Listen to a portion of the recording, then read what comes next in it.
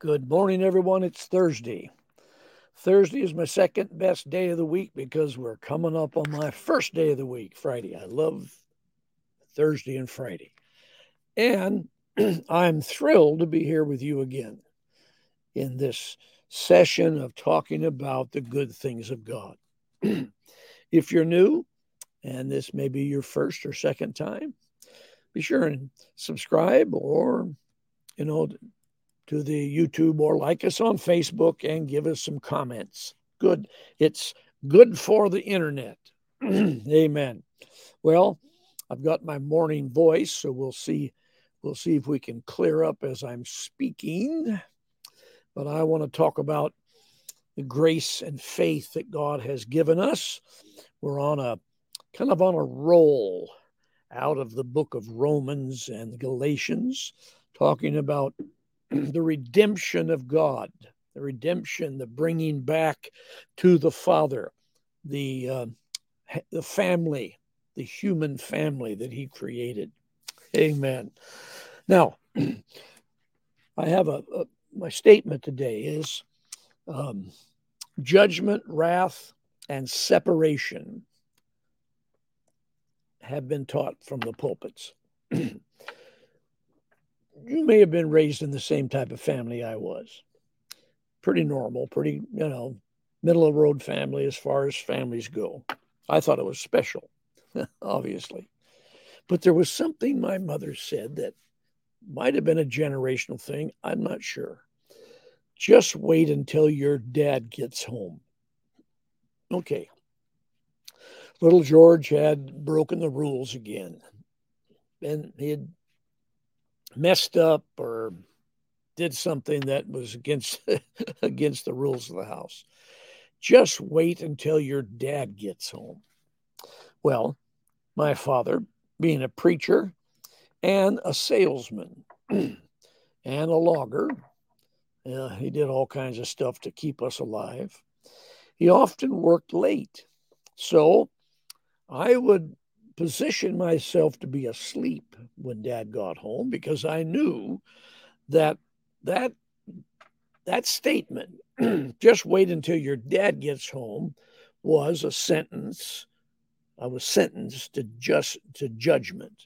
He was going to apply the switch or the belt, whatever they were using at the time.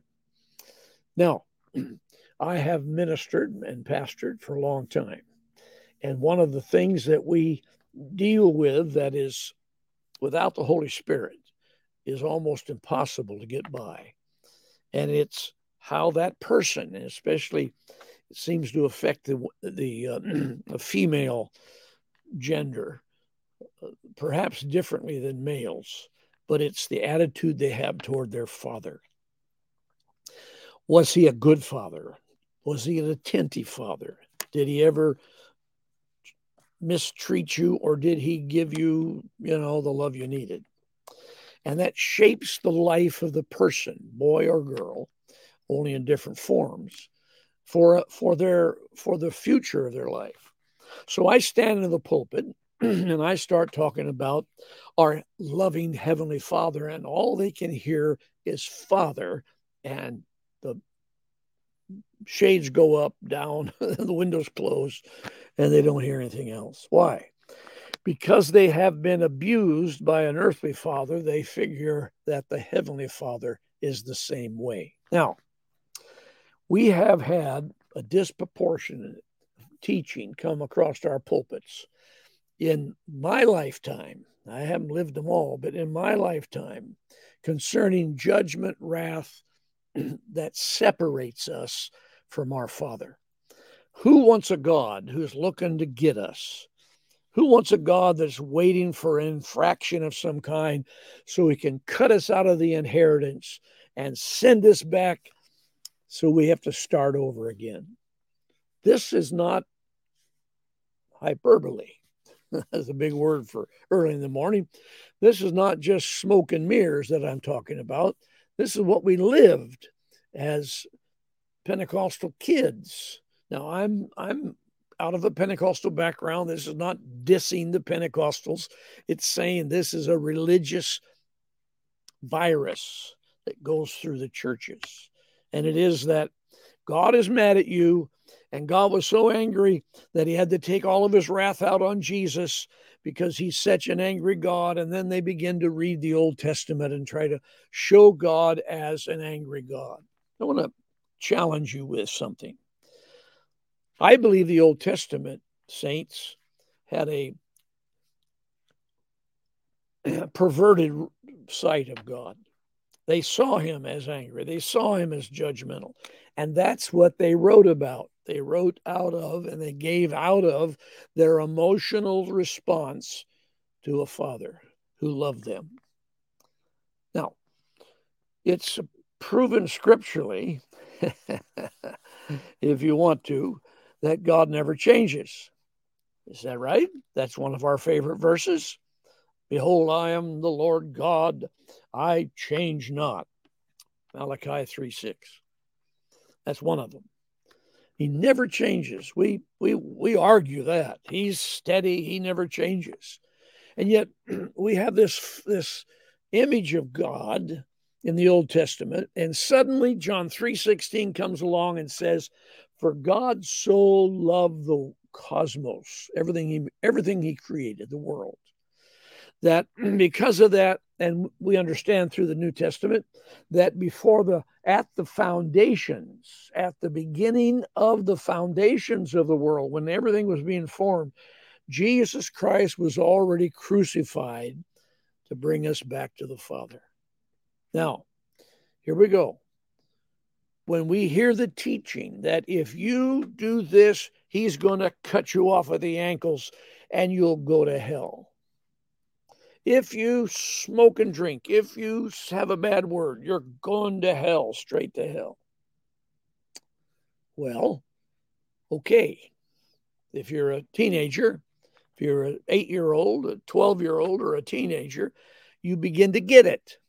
God's really tough, and he's just about ready to strap me. So if I don't walk right, he's going to get me. Well, somewhere in that period of time, you say, phooey, I'm tired of this burden. I'm going to go out and kick my heels up. I was raised in a generation of people, of young people. Many of them never came back to the church once they ran out and kicked their heels up. And when they came back broken, or they came back, scarred by their journey out into the world. Now, why did they run? Because they had an image of a father, a heavenly father, that had the strap out, had the rules out, and he's going to crack your knuckles if you don't behave. Now, if you haven't had that experience, you weren't in a religious type of setting that came across like that, you are blessed, because you don't have to get rid of that baggage. And sometimes it takes a long time to unpack that attitude about God. Now, here comes Jesus then at the cross. Jesus comes, and for 3.5 years, actually his whole life, but 3.5 years, he did nothing but show what the Father was like, and he was showing it to a generation of Jewish people that had this attitude that God was severe and they had to do the rules. If they didn't cross the T's and dot the I's, they were going to be crushed like a bug. And Jesus comes along and begins to express the love of God. He says, everything I'm doing because I see the Father doing it. And scripturally, God was in Jesus reconciling the world unto himself. Listen to it. God was in Jesus reconciling the world unto himself, and God was in Jesus on the cross when he was sacrificed. And why did he go to the cross? To reunite us back to his bosom, because he loved us so much. So, judgment and wrath and anger that is painted, the whole thought about God out to get you, separates us. We bury our head under the covers and hope Dad doesn't know we're still awake when he comes home because we don't want to get another whipping. All right, I think I've kind of painted the picture there. For God so loved the world that he gave his only begotten Son. Romans 5:17. We've been here a couple times this last couple of weeks. Let's go there again in the Mirror Bible. If spiritual death saw the gap in one sin, it's talking about Adam now, and grabbed the opportunity to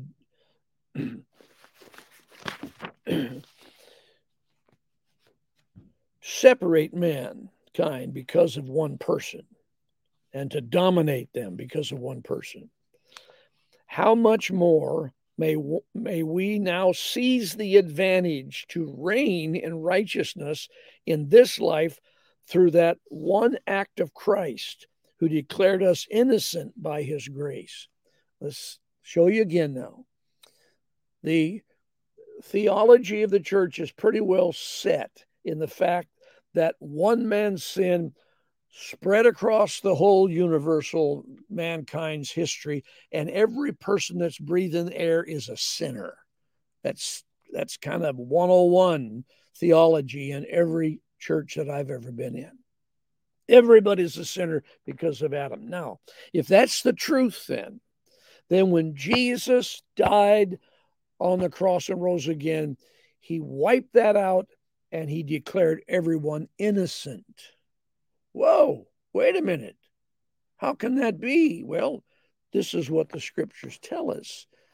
How do we understand it? How do we have a concept that God forgave the world, not just little Georgie when he knelt at the altar at 7 years of age, but he forgave the world. Now, what happened when I knelt at that altar?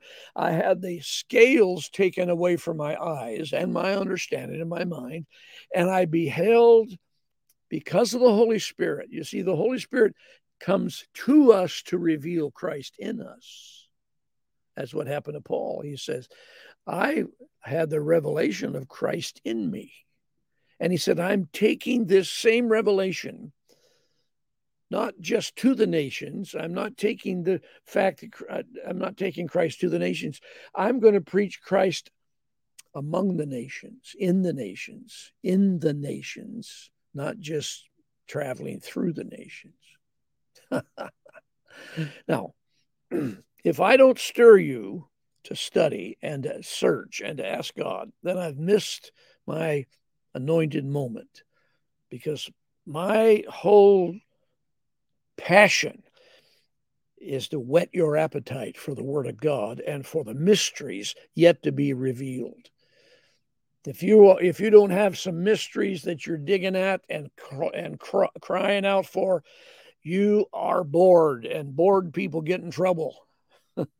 Ask David when he was goofing off on the roof of his palace when he should have been at war, battling God's enemies. So, stir it up. Amen.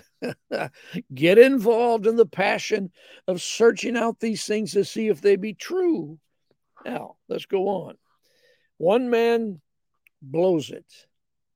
Sin has been opened up so the virus hits the human race. Another man, the second Adam, steps in and goes to the cross and reunites the human race. That's why we can all come back to Christ, to God, because the door has been opened. There's nothing standing between us and the Father. He has welcomed us to his bosom. He's declared us innocent. Grace is out of all proportion in superiority to transgression. God's grace is out of all proportion to anything you could have ever said or done. He did it at the cross and resurrection. The conclusion is clear. It took just one offense to condemn mankind. One act of righteousness declares the same mankind innocent. All right, what do we do with that? We embrace it by faith, and we receive it as our own. And we thank God that the scales have been taken off of our eyes, and we begin to see past the religious rhetoric of the terror of God instead of the love of God. Scripture says it's the love of God that brings us to repentance. There were things I didn't do as a teenager because I knew it would grieve my father, because I loved him too much to break certain rules. The love of God constrains us.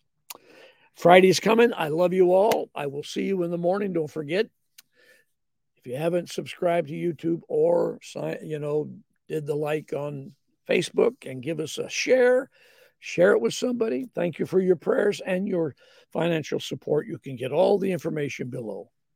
I will see you in the morning. Until then, you are blessed beyond measure.